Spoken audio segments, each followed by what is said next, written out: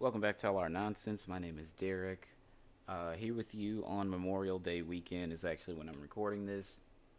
If you're a subscriber to the Patreon, you will get early access to this episode. It goes live to the free feeds on Tuesday when we return back to work or whatever you're doing during the stay at home order, which in certain areas has been lifted. So if you're in a place where the stay at home order has been lifted, number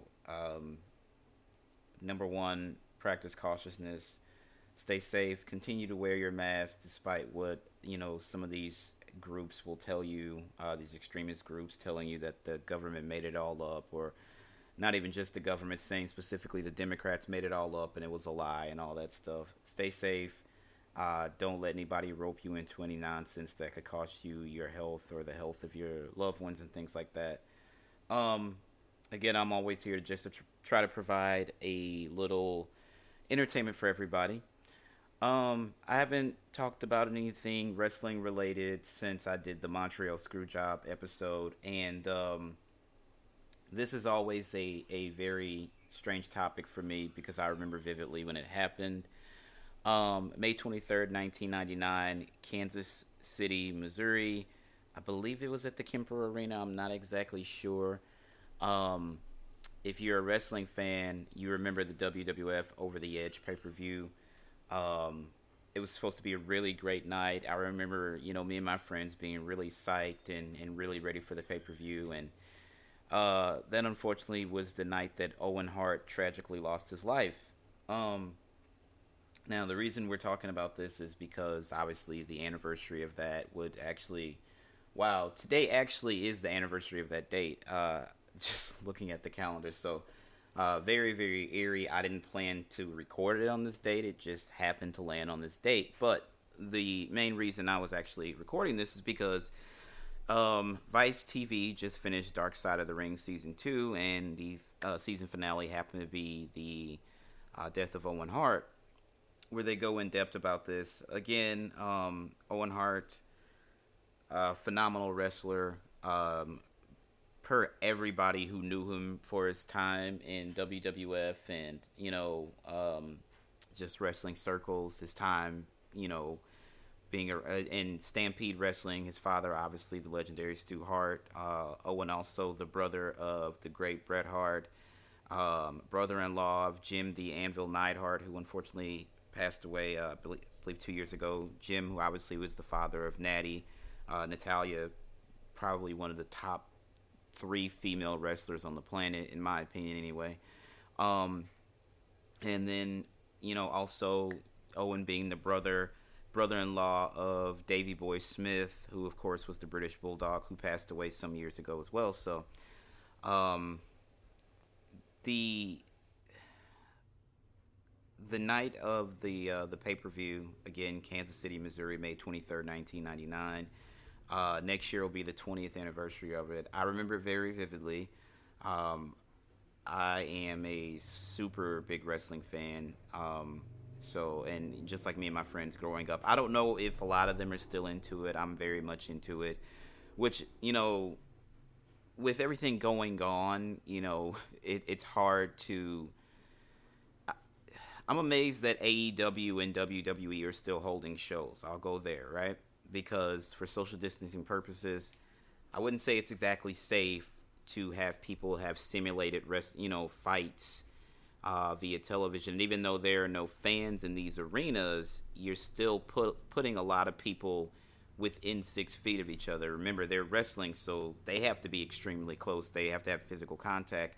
You also have a cameraman who is, if not in the ring with them, is up on the ring apron. You have a referee. You have a medic outside of the ring in case anything could go wrong. You have the timekeeper, the bell ringer. So you're saying, let's say in a regular one-on-one match, you got both competitors. That's two. You have your cameraman, and usually there's about two handheld cameras on the floor because you're getting different angles. So you'll say four there. Then you got the referee that makes five. The medic makes six. The ring announcer makes seven, unless they keep them away. Either way, just with the immediate people, you have six people all within a 10-foot area of each other. So it's not exactly safe. Now, Vince McMahon being who Vince McMahon is, I'm not surprised. He got the governor of Florida to give the WWE essential status as a business so they could remain open. As big as a wrestling fan that I am, that is absolute bullshit. It's not an essential business. I'm sorry. And again, you're hearing this from the mouth of a very big fucking wrestling fan. But nonetheless, they're still performing. Now, AEW, completely different, and that's run by a different set of people. And the fact that they're also still, doing TV and doing shows, that also a bit surprising to me. So, with all this going on, I guess I could find solace in wrestling and be like, hey, well, at least I still got wrestling because I don't have basketball and I don't have hockey and I don't have baseball. The NBA is in talks with the people at Walt Disney World in Orlando to resume play there in late July. And the players would basically live in sort of a campus setting on the Disney campus. The NHL apparently has approved a 24-team playoff to resume play. I don't even think it should be 24 teams. For the NBA as well as the NHL, I think 100%. And this, by the time you guys actually hear this, we may have something set in stone. It may be completely different. The NBA and the NHL were both down to the twilight of the season. You have the 16 teams. Their playoff seeding, it goes down to the last day of the season. Somebody could jump somebody or whatever, what have you.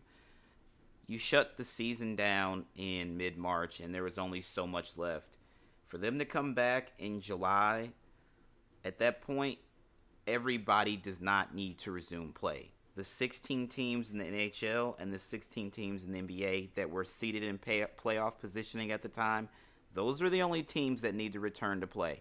That way, you keep the number of people down in a certain area, right? You don't need all these other clubs returning. And for the NHL to be like, we're going to do a 24-team playoff, for what?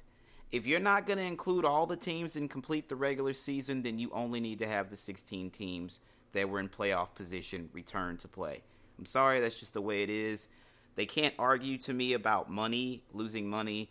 The television contract checks have been cashed already. You're not putting any fans in the stands, so you're not losing money on attendance. To send all those teams back to play is just ridiculous. It doesn't make any sense at all. That's my 2 cents about it. I'm going to stick to that. Anyway, as I stated, I guess some people are like, well, you should be happy that you have wrestling considering the fact that you don't have any other sport right now. Fine, that's your opinion. It is what it is. But also, the WWE Network exists, and you can go watch classic wrestling anytime if you want to. Wrestling is one of the ultimate fan sports because the only people that know the finish are the competitors, Vince and the creative team, and the producer for the match. Whether it's Otis working with Dolph Ziggler and let's say Brian James, who, of course, with the Road Dogg Jesse James, is the producer for that program. He's the producer for that match. Creative is going to tell them, Otis is going over. Dolph, you're going to lose. And then it's between Dolph and Otis to get together with Brian James and figure out a finish for the match. And that's how it goes. Now, wrestling is the ultimate fan sport because, and I said this about WrestleMania, I think they'd have been better off just canceling it. It's the ultimate fan sport because there are these moments. We have game-winning shots in the NHL and game-winning shots in the NBA and game-winning goals in the NHL, and you have walk-off hits and home runs and things like that, or you see a team claw their way back from down several touchdowns and stuff like that, and that's awesome. But the fans are still active. When you hit a big spot in a wrestling match, if a guy jumps off a 20-foot ladder in a wrestling match, the whole arena is going to lose their shit. And for wrestlers, they don't really know if they're over unless they're getting, like, if you're a heel, if the whole crowd is booing and screaming, then you've got tremendous heat, and you know that what you're doing, not only in the ring, but when you're cutting promos, your mic skills, all that stuff is working if you're getting tremendous heat. You have to have the fans to tell you if you're getting heat. If there are no fans in the building, you just don't know. if you're a guy who was a heel and they turned you babyface, and you want to know if it's working or not, the fans are going to tell you. When The Rock was a babyface and then he went into Survivor Series 98 and he basically said fuck the people and aligned himself with Vince and Shane and the corporation, and he won the title and he automatically became a heel because he aligned himself with Vince McMahon. And then he went against Mankind, which at that point made Mankind a babyface because he was a heel, right? Roles switch. And then they used Rock to get to WrestleMania 15 to put Stone Cold Steve Austin over again, right? And then they had the program between Austin and Rock continued after that. They had another match at Backlash, I think was the pay-per-view after that, because when Austin won the belt at WrestleMania 15, he wanted his Smoking Skull belt back, and Vince told Shane to go to the house and get it, and Shane gave it to The Rock, and The Rock was like, if you want it, come and get it, you piece of shit. So that program kept going on, and then the night after Backlash, Austin won at Backlash. The night after Backlash, The Rock comes out on Raw and cuts a promo on Shane McMahon saying he had the match won till Shane McMahon's Rudy Poo Candy ass, and then Shane interrupted him and was like, who you calling a Rudy Poo Candy ass? And that led to The Rock leaving the corporation. So at that point, creative is turning The Rock babyface again, right? Now, as a fan, you're all watching, you're just like, no, we hated this guy for X amount of months, but at the same time, he's now the opposition to the other guys you hate, so then he's an ally. So for The Rock to know if he's getting over as a babyface, the fans told him. And then that kept building. The Rock then went on to lose at WrestleMania in the main event the following year. WrestleMania 2000, he was screwed by Vince McMahon and hit with a chair. And, all that stuff kept going and going and going, right? But the point I'm making about this is the fans dictate if the heel or the babyface is doing their job. For the heel, if you're getting booed and screamed at and they're calling you worthless and all this and that, then what you're doing is working. You're getting tremendous heat. If you're a babyface and the minute your theme music drops and the fans go nuts and you see kids wearing your shirt and they have signs like "Marry Me, Rocky" and stuff like that, you're completely fucking over. And when you're conducting these shows and you obviously can't have fans for social distancing purposes, then do you really know? I guess the only way you know is social media at this point. I guess you can go and read the Twitter timeline and see what they're saying about you. That could kind of tell you if you're over, if you're getting heat or not. It is what it is. But, I don't know. They have a fulfillment to the USA Network, so I get it. Again, television contracts. Vince has a contract. They have a fulfillment to the Fox networks as well for SmackDown. So, I understand it, but it's just not my brand of wrestling. Dusty Rhodes isn't Dusty Rhodes if the fans aren't screaming his name. Ric Flair isn't Ric Flair if the fans didn't scream his name. Stone Cold Steve Austin was just a beer-drinking hick from Victoria, Texas, until the fans started screaming Austin 316 and etc. So, again, not my brand of wrestling, but who the fuck am I, right? Anyway, the tragedy that is the death of Owen Hart, May 23rd, 1999. Again, I believe it was the Kemper Arena. I would have to go back and check. Vice, what they've been doing with this Dark Side of the Ring program is phenomenal. The way that they tell the story obviously is very good. It's very intriguing. Chris Jericho, obviously the narrator for this series, he's doing a great job as well. So they start off by talking about Owen is the baby of the Hart family, which was interesting. I didn't know that. That was very, very interesting. It talks about how Stu and Helen had all the kids and all their sons became wrestlers, and then all their daughters went on to marry wrestlers. Again, Ellie married Jim Neidhart, and then they had 3 girls, one of them being Natty, and obviously Natty went on to do amazing things, not only in the WWE, but she wrestled in Japan as well. A lot of wrestlers, to make a name for yourself, pretty much all the great talent cut their teeth in Japan at some point, right? So obviously Natalie, one of those people who went on to Japan and did phenomenal things, and then she sent audition tapes to WWE for years and got nothing, and then she went and cut her teeth in Japan, and eventually she got signed, and she's doing phenomenal. And then you had Ellie married Jim the Anvil Neidhart, of course. And then I forget which sister was married to Davey Boy Smith, who was the British Bulldog. And then obviously, as far as the boys who were the most successful ones, obviously there's Bret. Bret Hart is arguably one of the top 5 wrestlers ever to step inside the ring. And then Owen was the baby of the family, which I found that interesting. I didn't know that. I didn't know that he and Bret. I don't know exactly where Bret is in age range as opposed to Owen, and which one of the kids is the oldest, but that was interesting to find out. They showed some old footage from Bret's Wrestling with Shadows documentary. If you haven't seen Wrestling with Shadows, it is on YouTube, and that basically covers Bret leaving the WWF. It shows the program building about how Bret got the belt back and how he was upset that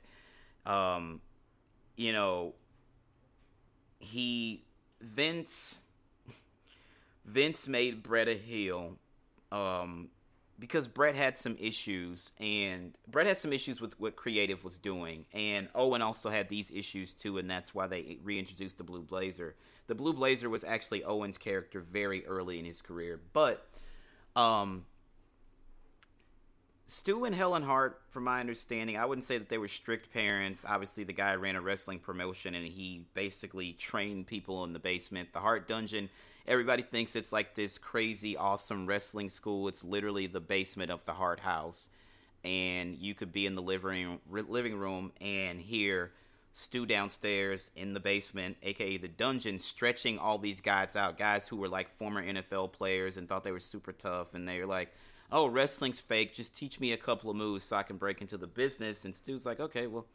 And then keep in mind, Stu Hart is like 60, 70 years old, down there with 20-year-olds stretching them out, and you can hear these grown men screaming for their life. And when everybody always says wrestling's fake, I'm like, okay, well, it's scripted, right? It's scripted for television. But you don't think that these guys get bruised. These ladies and gentlemen get bruised and battered and broken bones and tear ligaments and things like that. Stone Cold Steve Austin had a broken neck and wrestled for years with it. So, one of the most famous things, just look at any Cactus Jack match. There was like flames and thumbtacks, and think about Undertaker throwing Mankind off the cell. That's a 16-foot drop. You can't, script that. The guy, showed his head shows up, and then his tooth is hanging out his nostril. That's real. So I wouldn't say that that the Hart family was strict, but Canadians have Canadians have different morals than people have here in the U.S. I'll say that, right? And there's a lot of pride in family in your country and things like that. And there's just certain things that when you talk about the murder rate in the United States versus Canada, drastically different. One of the things about Canada is, they give you free health care. That would never happen here in the United States of America. No matter how much these, politicians use it when they're campaigning for office, like, I guarantee you free health care. That's not going to happen. It's just not. We live in a very capitalistic country. Free health care is not going to happen because they're making far too much money on medical visits and things like that.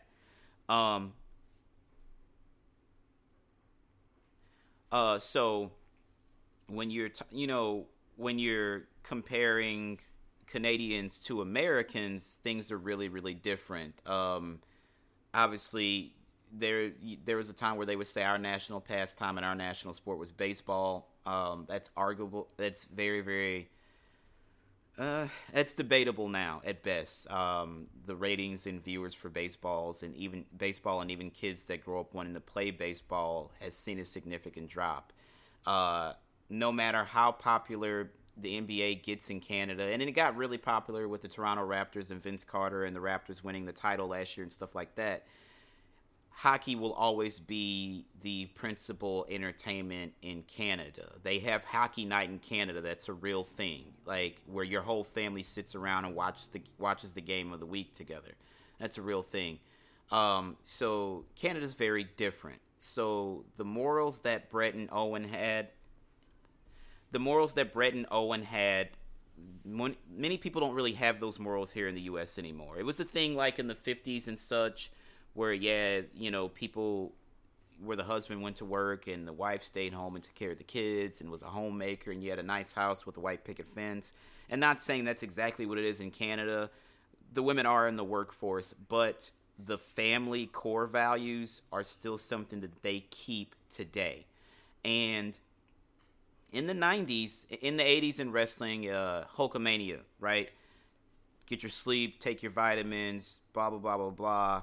Whereas if you know anything about Hulk Hogan, he isn't exactly straight-laced. I'm not saying the guy's drunk or taking drugs or anything like that, but there's been the allegations about him and his marriage to Linda Hogan, or Linda Bollea. Obviously, his name isn't Hulk Hogan, his name is Terry Bollea. But and then when his daughter Brooke was seeing a black man, Hogan had some things to say about that, and even going as far as to call the kid a nigger. Now, when you grew up on Hulk Hogan, especially as a black person, I took that very, very offensive, because I don't know if you guys have ever seen Hulk Hogan's home, but it is absolutely insane. It's a beautiful, beautiful piece of land.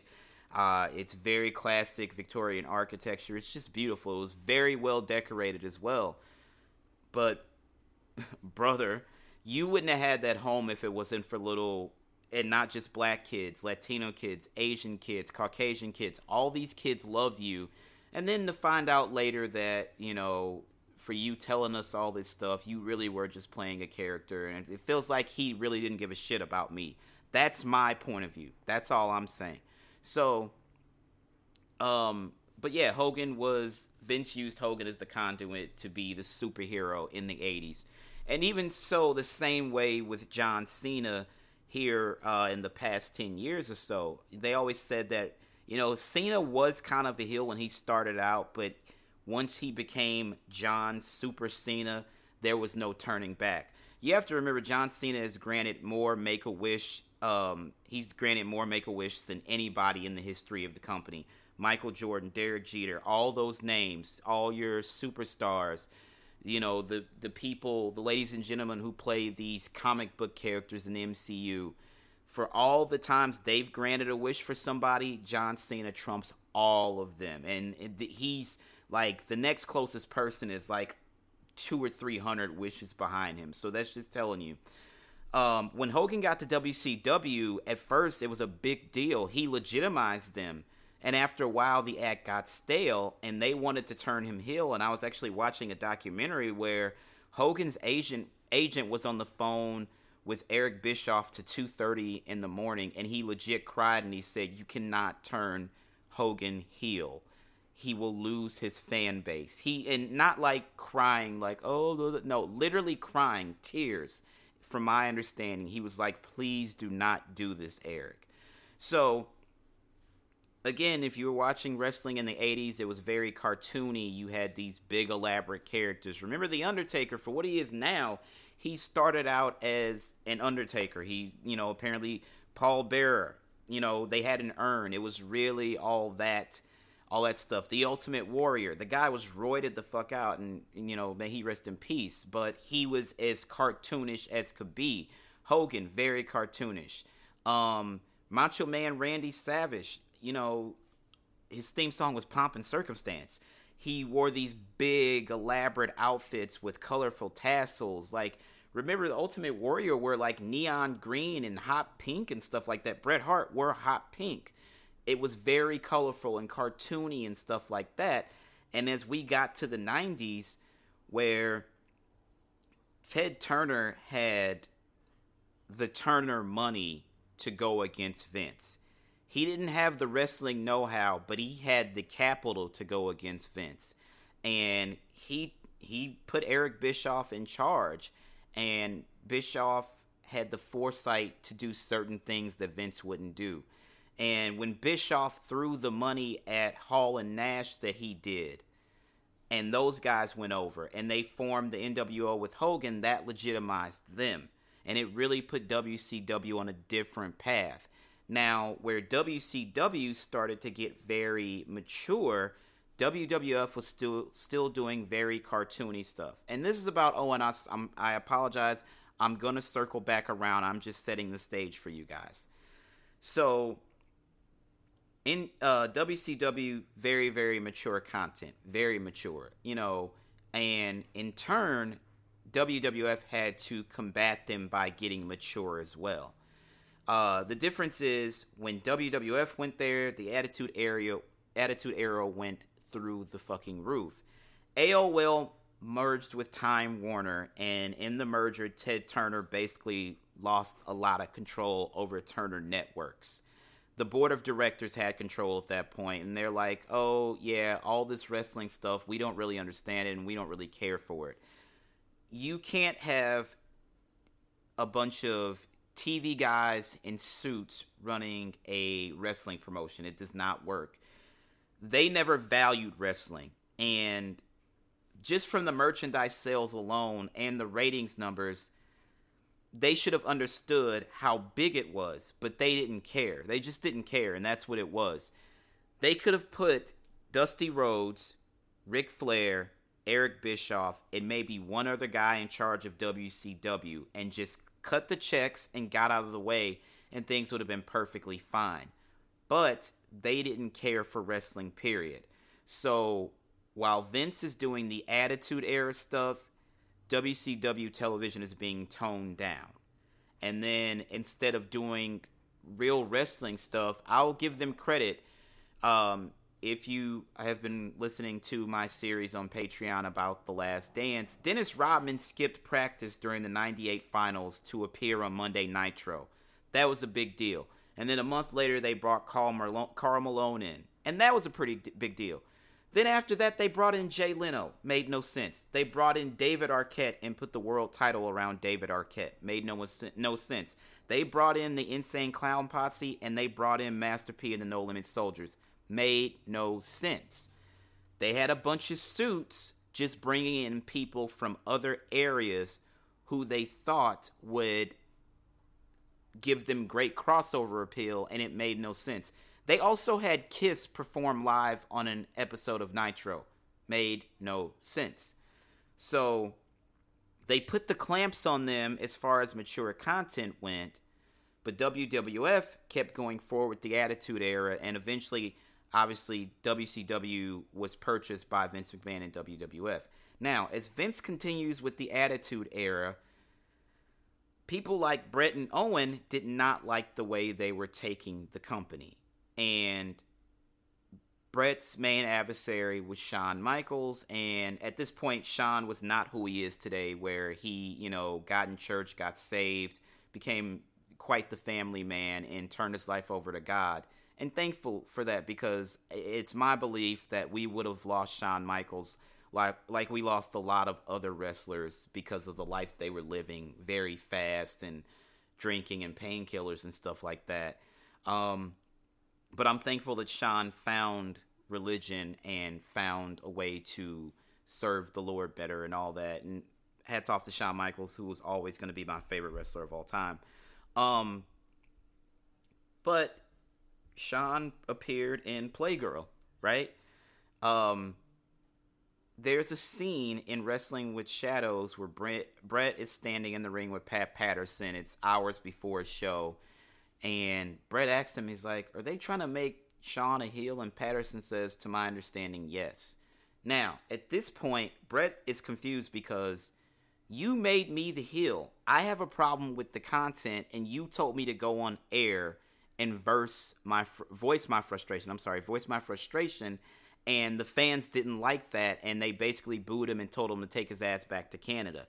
There were still fans who loved and worshiped Bret Hart, but for the most part, he became a heel just voicing his frustration with what Vince was doing with the company. Then Vince allowed Shawn and Hunter to form DX, and they start doing the crotch chop. I remember if you wore a DX shirt to school, they would confiscate it. And you would have to go home and change or hope you had other clothes in your locker.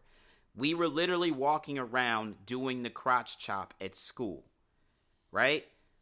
Telling people to suck it. You know what that means. Suck it. Suck it. So, and even that was a strange thing because Bret said to Shawn, you're nothing but a degenerate. And then, oh, well, now we're Degeneration X, right? Craziest things, complete happenstance. Bret didn't like where the company was going. Now, the crazy thing is, right before this change started, Bret signed a 20-year deal with Vince McMahon to stay with the WWF. Everybody kept telling Vince, you cannot lose Bret. You lost Scott. You lost Kevin. Apparently, Hogan had told Vince at some point when he decided to get out of the business because Vince wasn't really using him anymore. Hogan told Vince he would never compete with him. And Hogan went on to do acting. And I don't know if you remember this. There was a show called Thunder in Paradise. And it was filmed on the Disney MGM lot. And WCW television was actually filmed on that lot as well. And Eric Bischoff came next door. Like, their where the set where WCW was filmed was right next door on the lot to where Hogan was filming Thunder in Paradise. And for like 5 or 6 months, Bischoff came next door to ask Hogan to get back in wrestling. And Hogan was like, no. And then finally he was like, fuck it, let's do it. And again, Hulk Hogan legitimized WCW. For as great as Sting and Ric Flair are, and were at that time, and still are, they're both iconic. Don't get it twisted. Hulk Hogan was wrestling in the 80s. He's the reason why it's still on television today. So he legitimized them. But he had told Vince apparently he would never compete with him. And it came a point where Vince wasn't using Hulk anymore, and Hulk went to do TV, and then he was convinced to come over to WCW. Macho Man Randy Savage didn't like the fact that Vince put him at the commentary table. He still wanted to wrestle, so he left. They had lost guys like Hacksaw Jim Duggan was gone. Who else? Gosh. Vince lost a lot of guys to Bischoff. And to Bischoff, it was like, great, we got one of Vince's guys. The thing is, everybody, even for every Michael Jordan, for every Kobe Bryant, for every Shaquille O'Neal, there's a Phil Jackson. For every Derek Jeter, for every Alex Rodriguez, well, not A-Rod, but let's say for every Jeter, for every Pettit, for every Rivera, for every Jorge Posada, there is a Joe Torre. You guys can be as good as you want, but without the right coaching, you can't be great. And a lot of those guys, Bischoff signed for the name, and they got a pop when they came out on WCW television, but it never went anywhere. Just like Vince Russo. Everybody's like, Russo did so great at WWF. Why did he shit the bed in WCW? Because he had Vince McMahon as a filter. If you run a bunch of shitty ideas by me and then you run one good idea by me, I'm going to sweep all the bullshit to the side and be like, this is the one we're going with. Whereas when Russo got to WCW, he just ran every shitty idea out there on television. And you could see the talent was getting upset. But anyway, Bret became a heel because he kept his Canadian values and the fans could care less. And then they made Shawn a heel. And at this point, if we're both heels, how does this work? You can't put two heels in a program with each other. If you're going to have two heels in a match, you have to have a baby face, so it at least has to be a triple threat match. That's just the way it works. Wrestling psychology tells you it's not going to work with two heels. Like, people look back to the WrestleMania 30 main event. Orton, Batista. Never would have worked. They had to insert Daniel Bryan in there. Not only because Daniel Bryan had been so over with the fans, and if you just look at the social media interactions about Daniel Bryan, they were through the roof. But two heels in that match would not have worked. And also, you cannot put a belt on Batista when he was leaving to go do promotion for Guardians of the Galaxy. That made no sense whatsoever. So anyway, back to the Hart family and Owen Hart's untimely demise. Um, so wrestling with shadows, it shows everything, and then there's a conversation between Bret and his wife at the time, Julie, um, where Bret comes back and he goes down in the kitchen to talk to Julie about a conversation he just had with Vince McMahon. And WCW had offered Bret a very lucrative deal, and he turned it down to stay with WWF. And then months later, or a year later, maybe, I think it was like 18 months, Vince basically told him, I can't do the deal. He's like, what are you talking about? We already signed the contract. He's like, see if you can still get the deal with WCW. He's like, wait a minute, what are you talking about? He's like, I stuck it out. I decided to stay with you, and you pull this on me. And he's like, I can't afford to pay you because Turner's trying to put me out of business. Remember, Ted Turner was running a wrestling promotion, and he had his own networks. He didn't have to pay for the airtime. He didn't have to make a deal with TNT and TBS to run WCW programming because he owned TNT and TBS. He also owned the Atlanta Braves. Ted Turner was set. So Vince had to make a deal with the USA Network to get his stuff on TV, whereas Turner, it was all income. He owned the cameras. He owned the trucks. He owned it all. All he had to do was stick somebody in the truck and drive the damn truck around the country from week to week. That was the beauty of it. So Turner could afford to do whatever the hell he wanted, whereas Vince was crippled by the fact that the WWE Network wasn't a thing back then. The internet wasn't what it is today. Back then, it was completely different. So, you know, there was the conversation Kevin Nash had with Hall. Hall signed first, and he's like, I pulled Kev to the side because he's my buddy, and I told him, like, hey, just letting you know, I know your contract's coming up. This is the deal Turner gave me. And Kev's like, man, that's great money. How many days? And Hall told him 150. And Kevin said, what? That much money for 150 days? And Hall's like, yeah. And Kevin Nash went to Vince McMahon, asked him, could he match it? He's like, I would love to, but I can't, because if I do it for you, I have to do it for everybody else. And out of loyalty, Kevin Nash was going to stay. Now, behind every great man, there is a great woman. And Kevin Nash was married, and is still married to the beautiful Tamara Nash, who was pregnant with their child at the time. And Kevin told her, I'm going to stay. WWF is family. And she grabbed his hand and put it on her stomach and said, no, this is your family. And the next day, Kevin Nash signed his deal with WCW. Bischoff and Turner were hell-bent on putting Vince McMahon out of business.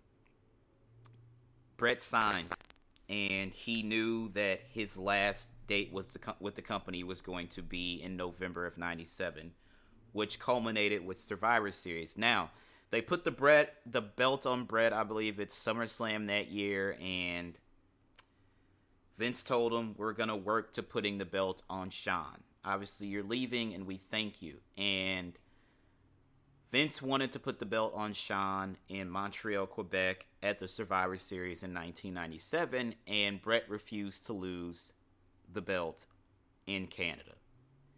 And of course, you have the Montreal Screwjob. And I've covered that. That episode is readily available on here as well as on Patreon. So if you're interested, go back and listen. And there's a ton of stuff about the Montreal Screwjob all over the internet, YouTube, and places like that. So if you want to know more about that, just go search, because it's out there. In the midst of all this, I remember the next night on Raw, Mick Foley didn't show up, and I forget who it was. Vince gave the task, hey, you need to call Foley and see where he is. And Foley saying to I can't remember exactly who it was on the other end of the phone. He's like, I can't believe Vince would do that to one of the boys. And wrestling's a fraternity, that it's just like hockey. They in the NBA, they don't call each other the boys. In wrestling circles and in the NHL, it's like, hey, this is about the boys. It's about the boys. Like, it's just a fraternity. Foley said, I can't believe Vince would do that to one of the boys. Here's the thing, guys. Again, as much as I love Bret Hart, he was wrong. And there's a time-honored tradition in the business about doing the right thing. And Bret should know that because he comes from a wrestling family. His dad ran a promotion. Imagine if Stu Hart had put the Stampede Wrestling title on a guy who then signed a deal with another company, and Stu's like, all right, we're going to switch the belt out because you're obviously leaving, and the guy told him no. Bret, Owen, and everybody else in the whole Hart family would be fucking livid, and they'd be like, bullshit, you're dropping the belt. WWF was a family company. Vince's dad sold the company to him when it was all about territories. And there's the belief that Vincent K. McMahon Sr., because Vince is Vince Jr., there is the belief that had Vince Sr. known Vince was going to do what he did, he'd have never sold him the company, because Vince got the New York territory and then went to cable television and basically took over the U.S., and you still had Smoky Mountain Wrestling. You had the Tennessees. You had the Carolinas. You had the NWA. You had, which morphed into WCW. Depending on who you ask, you had all that. And then you had the Von Erichs in Texas. Vince basically got on USA and took the rest of the country. So I say all that to say this. Anyway, you can't, if you're wearing my belt, you can't tell me you're not going to drop the title.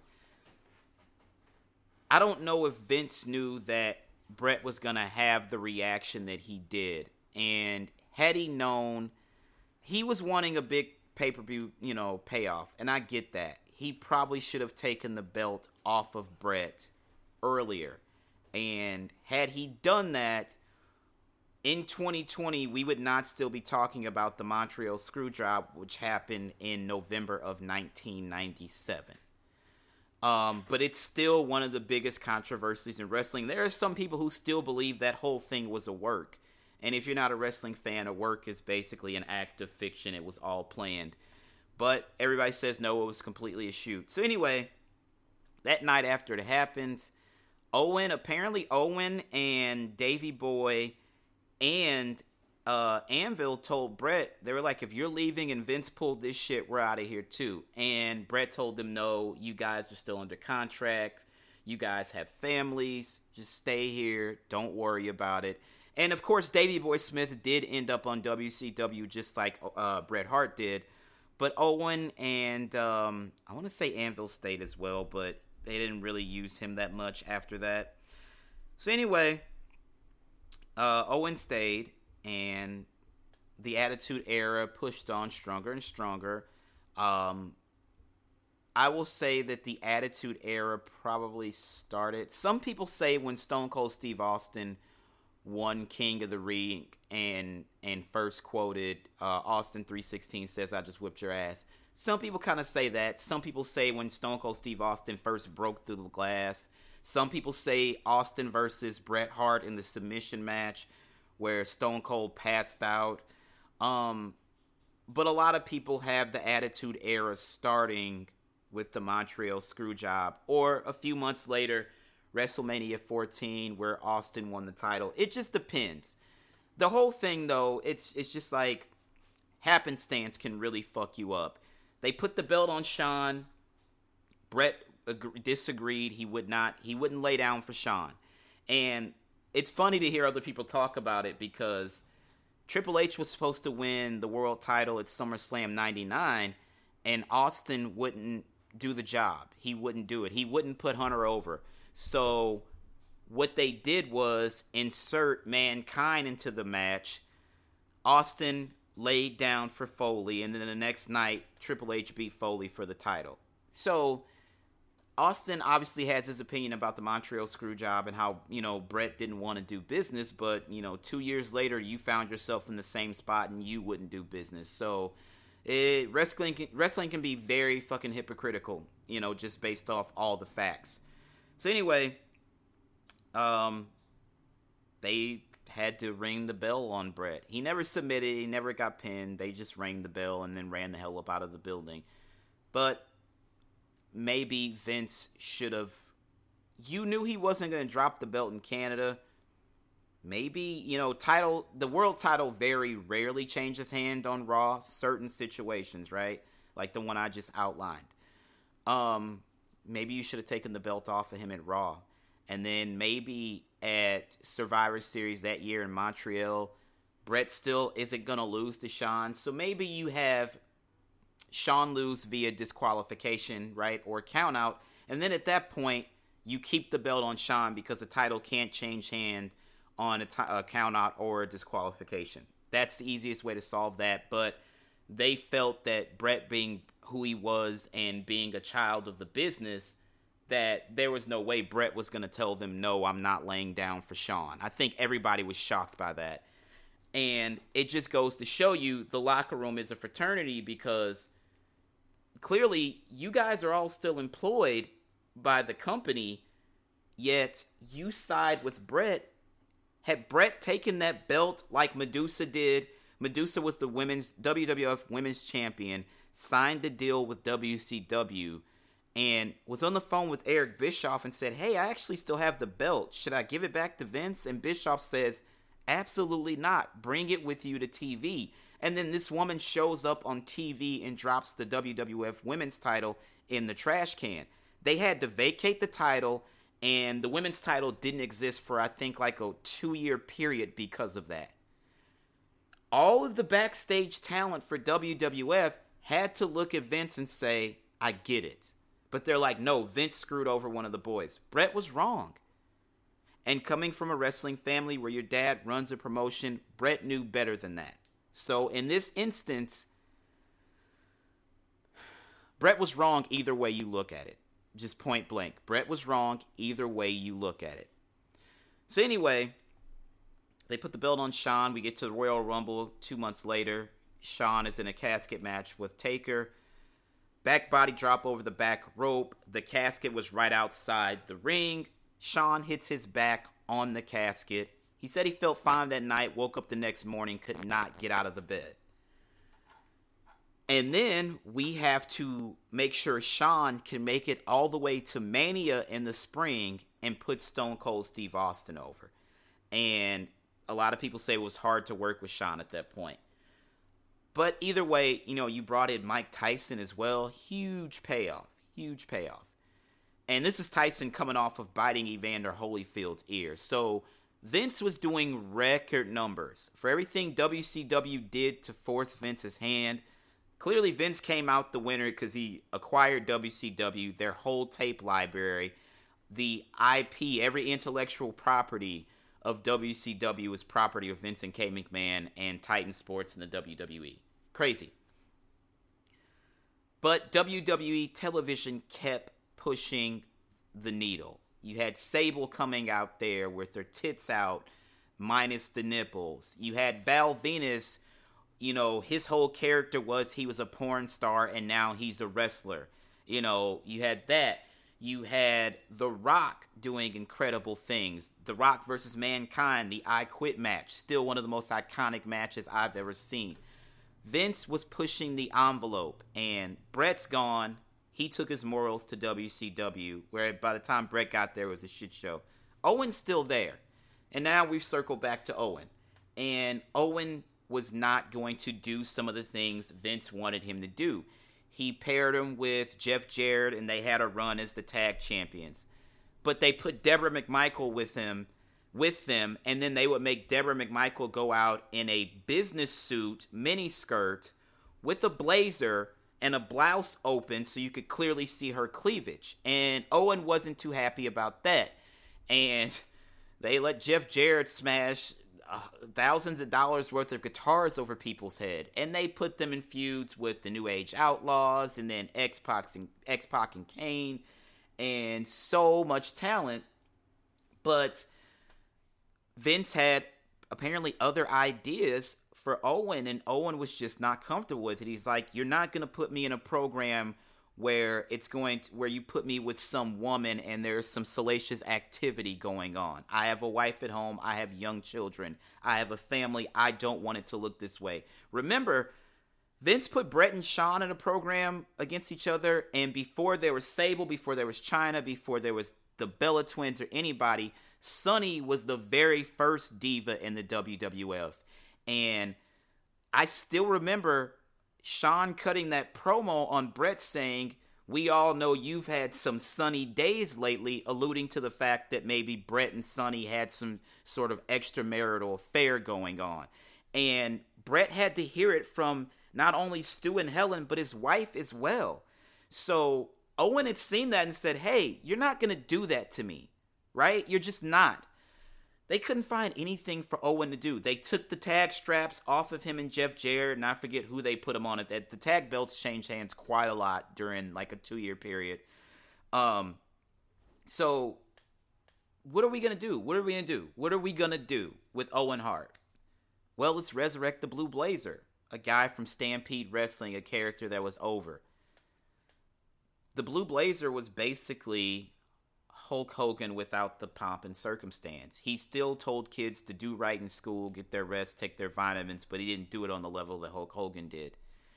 So they start trotting Owen out there as the Blue Blazer. They were lowering him from the catwalks of these arenas on a suspended cable and things like that. And they're like, it's safe. Vince wouldn't ask any of the boys to do anything he wouldn't do himself. And I will say that's true because if you, again, are a wrestling fan and you remember Shawn Michaels' entrance to WrestleMania 12, he came in on that cable into the ring. And Shawn's mother, his parents were like, I don't know, I'm kind of worried about this. And Shawn's like, no, Vince says it's safe. He even tested himself. There's actual video footage of Vince McMahon riding the cable to the ring to make sure it's safe. So, I'll give him that. So, for months, they dropped the Blue Blazer down from the catwalks of these arenas, and it was pretty safe. When we got to May 23rd of 1999, they had a couple of incidents where it was hard to get Owen out of the harness, and it just looked really goofy on TV. So they were going to go with a different contraption to lower him so it would be easier for him to get out off the cable and into the ring. Now, I'm not a rock climber, but I've seen the belts and the ropes and stuff like that, and I've seen people do it with the little hat, the little latch carabiner and all that stuff, and those things are pretty easy to get out of. And they lowered Owen Hart from the catwalk of, again, I believe it was the Kemper Arena, with one of those little rock climbing carabiners. That's it. There was no harness or anything else. And wow. So I'm just trying to gather myself because this was a very dark moment. They lowered him, and he had like the feathers on his robe, and they got caught in the carabiner, and he released the latch to clear the feathers from the robe and splat right on one of the ring posts with his chest. And Jim Ross, obviously the voice of wrestling, says he's like, I see Owen come past me in my line of sight. And on the little monitor, because they have the monitors right there, at the commentary table, he's like, I saw him. And Jerry the King Lawler, of course, who was part of the commentary team with Jim Ross, jumped up immediately to go to the ring. Some people thought that it was a dummy, that it wasn't a human being. It was just like a mannequin. And no, it was 100% Owen in his body. And Lawler went to check on Owen, and Jim Ross, he's got the production team at Gorilla in his ear. They're like, you got to say something. He's like, hey, when you're filming live TV, some things tend to happen.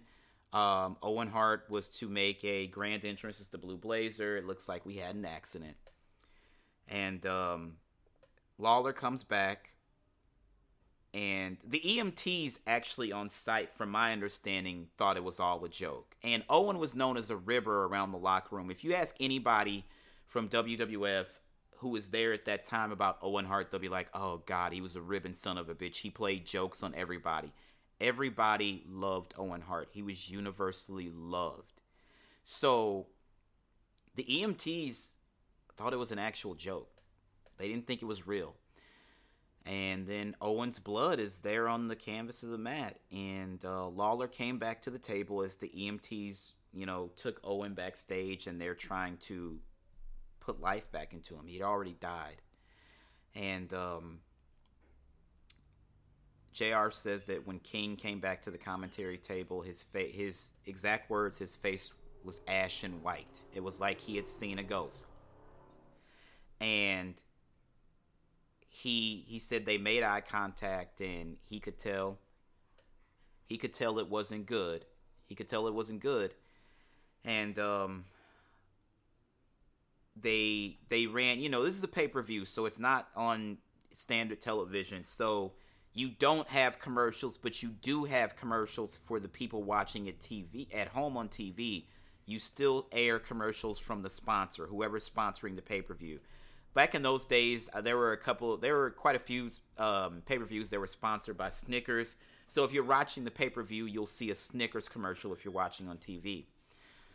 So in his ear, Jim is like, "Hey guys, what is going on back there?" Kevin Dunn gets on with Jim Ross in his ear, and he says, "Oh, he's dead." And he's like, "By the way, you're on in," and then he starts counting him down. He's like, "You're on in 10, 9, 8. And they gave Jim Ross 10 seconds to somehow sum up to the people watching at home that Owen Hart had just died. And I'm sorry, I have to gather myself, because this is still insane all these years later. We're talking almost 20, I'm sorry, it was actually 20 years last year. 21 years later, to the day, to the exact fucking day. I remember the whole situation vividly, and I remember Jim Ross making the statement and telling everyone on television that Owen Hart had died as a result of the accident. They tried their best, from my understanding, to resuscitate him backstage, and it didn't work. Owen was coming down for his match, and he was taking on the Godfather, and they tell the Godfather backstage, they're like, "Owen died," and he's like, "Wait, what?" And they're telling people backstage, and the Godfather was inconsolable, because Owen Hart was universally loved, and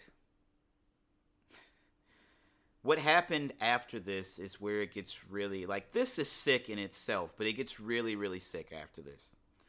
Vince McMahon had to make the call to Martha Hart, who was Owen's widow. He calls up to Calgary, and the most interesting part about this now, most of us are watching this on pay-per-view. You would think that maybe the Hart family was. No. Martha and the kids were not watching the pay-per-view. The reason for that is Owen was just using wrestling to get to his next juncture in life. He loved it, but he wasn't entrenched in it like other guys in the business. There was always something else for Owen Hart. He was just using the money from wrestling to do something else. Vince calls Martha, and he's like, "Hey, Martha, it's Vince." And she's like, "Oh, Owen, cut it out. I know it's you." And he's like, No, it's really Vince McMahon." And she's like, "Well, Vince, what's going on?" And as much as I love Vince McMahon, and I think he's I don't agree with his political beliefs. I'm going to be very open and upfront about that. Before Donald Trump was the president of the United States, Vince and Donald Trump were friends. About 2 or 3 of the first 5 or 6 WrestleManias were held at Trump Plaza in New Jersey, so their relationship goes back to the 80s. I think Vince is a brilliant man, especially in the business. Well, I think he's brilliant as well as in his ways of marketing the business. I've always said that he put the right guys around him to help him run the company and book matches and things like that. The way that Vince handled the Owen Hart situation was absolutely deplorable. The Bret Hart situation, completely different. Bret knew what he was supposed to do. He was supposed to lay down and drop the belt to Shawn. He didn't want to do it. Caused an uproar. I cannot blame Vince for that. I have to put that blame on Bret Hart. He knew what he had to do. This is completely different. So, in calling this man's wife and children, deliver the news. Vince just said there's been an accident, and I think you should talk to the doctor. That's all he gave Martha Hart. I'm assuming, obviously, he gave the number to the doctor to Martha Hart, and she called the doctor, and even the doctor didn't want to deliver the news. The doctor told her to fly to Kansas because this is the type of news that you would rather give in person. And Martha said, I have 2 children here. You need to tell me what's going on with my husband. And they told her there was an accident. He fell. We couldn't resuscitate him. Your husband is dead. And Oj, who was the oldest, and then Athena, Owen's son and daughter. Oj heard her crying, and she sat them down, and as strong as she possibly could, she told them that their father wasn't coming home because he had died. And they were very, very young at the time. Oj and Athena are both adults now. Oj is a lawyer, and I forget exactly what Athena does. They actually highlight them as well in the episode of Dark Side of the Ring.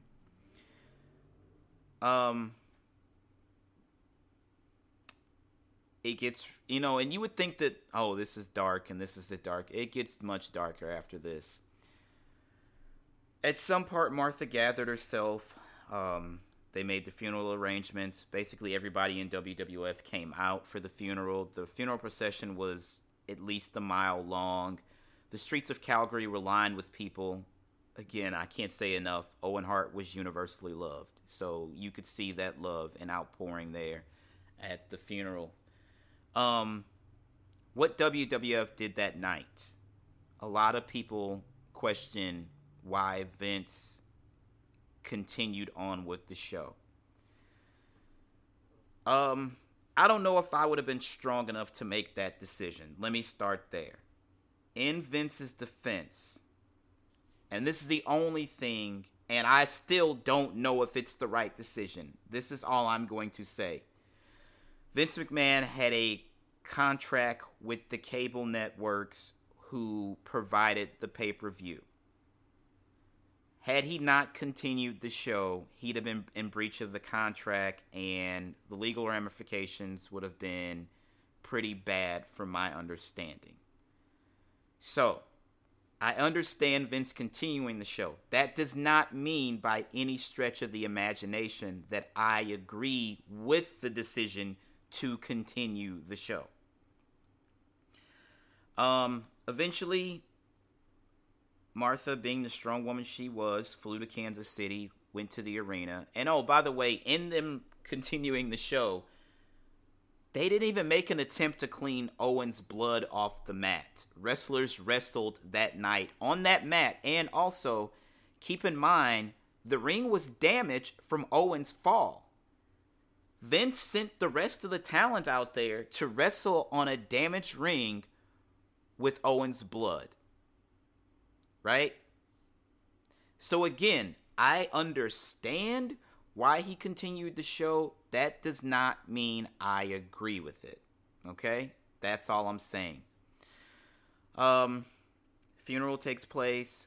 Martha goes to Kansas. She flies to Kansas City, and she takes Oj and Athena with her. And Oj recounting this, hats off to that young man. Absolutely very, very brave.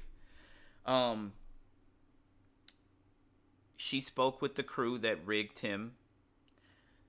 She went up to the catwalk and took Oj and Athena with her, and they looked out on the catwalk from the space where Owen was lowered. And they got to see what, their husband and father, the last thing he saw before he died. They basically saw the spot he landed, minus the fact that the ring was no longer there. The thing that is so vivid about this, and I remember this so well, is because the pay-per-view was in Kansas City on Sunday night. For those of you who are subscribers and you know me, you know that I'm from St. Louis, Missouri. Raw was in St. Louis at the Kill, which was the Kill Center at that time, is now the Enterprise Center, the home of St. Louis Blues. Stanley Cup champion St. Louis Blues, by the way, might I add. Anyway, Raw was there the very next night, and the show the night after was a tribute to Owen Hart.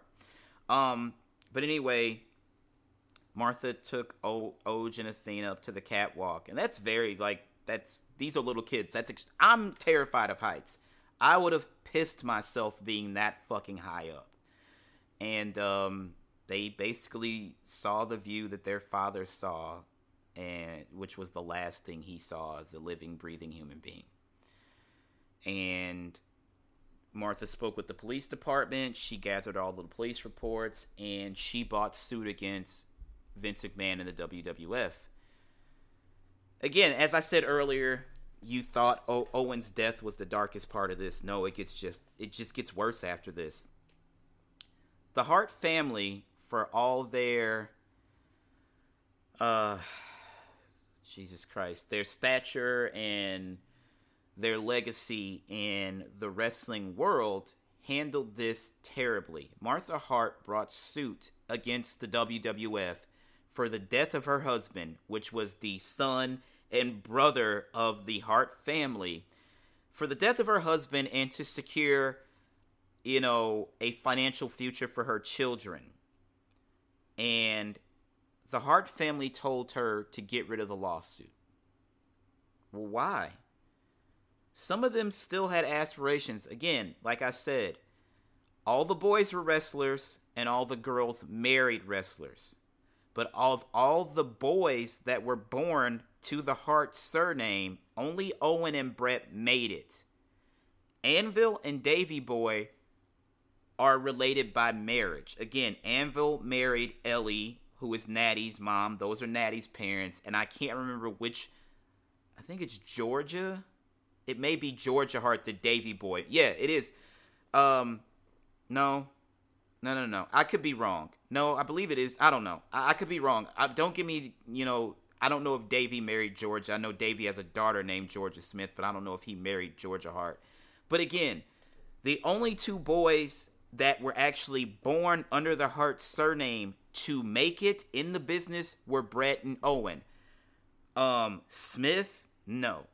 The rest of the guys didn't make it, but they still held Vince in pretty high regard and felt that at some point Vince may need some help or some talent.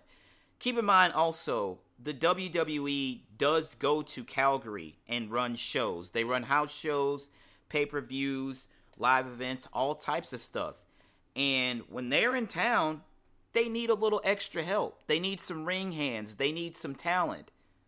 So for the Hart family, if we're the number one family in wrestling this side of the border, and Vince is going to come up here, hey, guess what? We know we got a payday coming.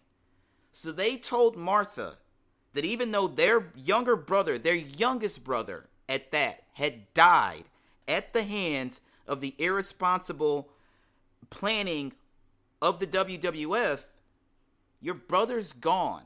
And you tell his widow, hey, why don't you not do this lawsuit thing? Are you fucking kidding me? They literally would go over to Martha's home that she had with Owen and their children under the guise of, we came to check on you and the kids. And you know what they would do? They would steal documents that she needed for her lawsuit against the WWF. Now, I don't know if that came at the behest of Vince McMahon or if they took it upon themselves to do that. But absolutely ridiculous. In the long run, Vince did settle with Martha Hart. And I'd imagine he did it because he didn't want it to go into court and then become a national thing. You have to remember, anything of celebrity, if it went to court TV was all over it. There's a reason they call the O.J. Simpson murder trial the most famous trial in the history of the United States. Well, we've had a couple of presidents get assassinated. John F. Kennedy and Abraham Lincoln. And if I remember correctly, Someone made an assassination attempt on Ronald Reagan's life. But when Kennedy got assassinated, the trial didn't make television. When Lincoln was assassinated, television wasn't even a fucking thing. The radio hadn't even been invented yet. If Martha Hart takes the WWF to trial in the late 90s, early 2000s, where wrestling was dominating television ratings, if you go and look at ratings from the late 90s on Monday nights, Raw and Nitro beat Monday Night Football. Wrestling was the biggest thing on television. So Vince knew good and goddamn well if that had gone to trial, they were going to be on court TV. Vince didn't want it to be bad. He was also moving on into different areas. 2 years from that point, he acquired WCW. But I think around that time, Vince took the company public. It was either right before Owen's death or sometime after it. Vince took, there was an IPO for WWF stock. Vince took the company public. He could not, in any shape, form, or fashion, afford to go to court for that situation. So he had to settle. And with the money, obviously, Martha was able to take care of her children. They started the Owen Hart Foundation. Oj, of course, like I said, is now a lawyer. He was able to go to law school. He's a damn good lawyer from what I understand as well. I forget exactly what Athena's doing, but she's very successful as far as my knowledge goes. And Martha is still the head of the Owen Hart Foundation all these years later. This is undoubtedly one of the darkest days in the history of wrestling. And it's something, again, I'll always remember because it happened next door. And then the fallout the next day was in my own backyard. And when I say next door, Kansas City is in Missouri. It's a 3-hour drive from here. So it happened next door, and then I saw the fallout in my own backyard here in St. Louis, Missouri. So it only felt right after they did this, and this is something that, I don't think I've talked about in 20 years since it happened. I remember, me and my friends talking about it. And I remember the next night of Raw where the talent came out and I forget who Road Dogg was supposed to wrestle, and he cut a promo and he's like, how about we say screw this match, we go in the back, we light one up, and we tell some Owen stories. And that's what it was. And Vince told them, you guys, if you don't feel like it, you don't have to wrestle today. You don't. If you want to go out and say something about Owen, you can. And I remember the show closing with The Rock cutting a promo talking about how much he loved Owen and missed him. And whoever his opponent was that night, it was a squash match. Rock went over famously. And but it was the main event on the card for Raw that night. And at 99, I was actually a couple of weeks away from my 17th birthday, I'm sorry. So yeah, I was 16 years old, and I had never seen anything like that. I grew up in an era where things happened in live time. I've talked about it before when I talked about The Last Dance, about the O.J. Simpson, that whole situation. I remember the Ford Bronco chase basically interrupting the 1994 NBA Finals. That was 2 days after my birthday. It was June 12th of 1994. It was my 12th birthday. I remember that vividly, and it's something I'll always remember. It's just like a lot of people, our parents saying, well, do you remember where you were when President Kennedy was assassinated, or Martin Luther King was assassinated, or Malcolm X was assassinated? I will always remember what I was doing when the Bronco chase happened. I will always remember watching Over the Edge in my cousin's basement and watching Owen Hart plummet to the ring. I will always remember where I was when I heard the first plane hit the tower on 9/11. It was my sophomore year of college. These are just timestamps in my life, and they're all very, very sad, situations. And now I'll always remember where I was when I found out that Kobe Bryant died in a helicopter crash, and his daughter and the members of the Altobello family and everybody else on on board. And I'll remember where I was when the nation was shut down due to the COVID-19 virus. These are timestamps of my life. And every 10 years, every decade in your life, if you get to see multiple ones, they're chapters. And what I will always tell you guys this: please stay safe.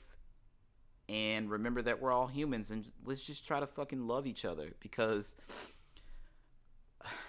there are people who don't really give a shit about us. And at the end of the day, your family, your loved ones, your friends, we're all that we have, you guys. And I didn't mean for this to take the turn that it did. I'm sorry, I'm crying now. But I think over time, a lot of people forgot what it meant to be a human being. The color of your skin should not matter. The religion you practice should not matter. What gender you identify as should not matter. And it's just really sad that we have to tell each other this. But again, you guys, please stay safe. Just please stay safe. And check on your loved ones. And until next time, I'm signing off. Tell your friends, patreon.com/allournonsense. You guys have a good one. I'll be back later.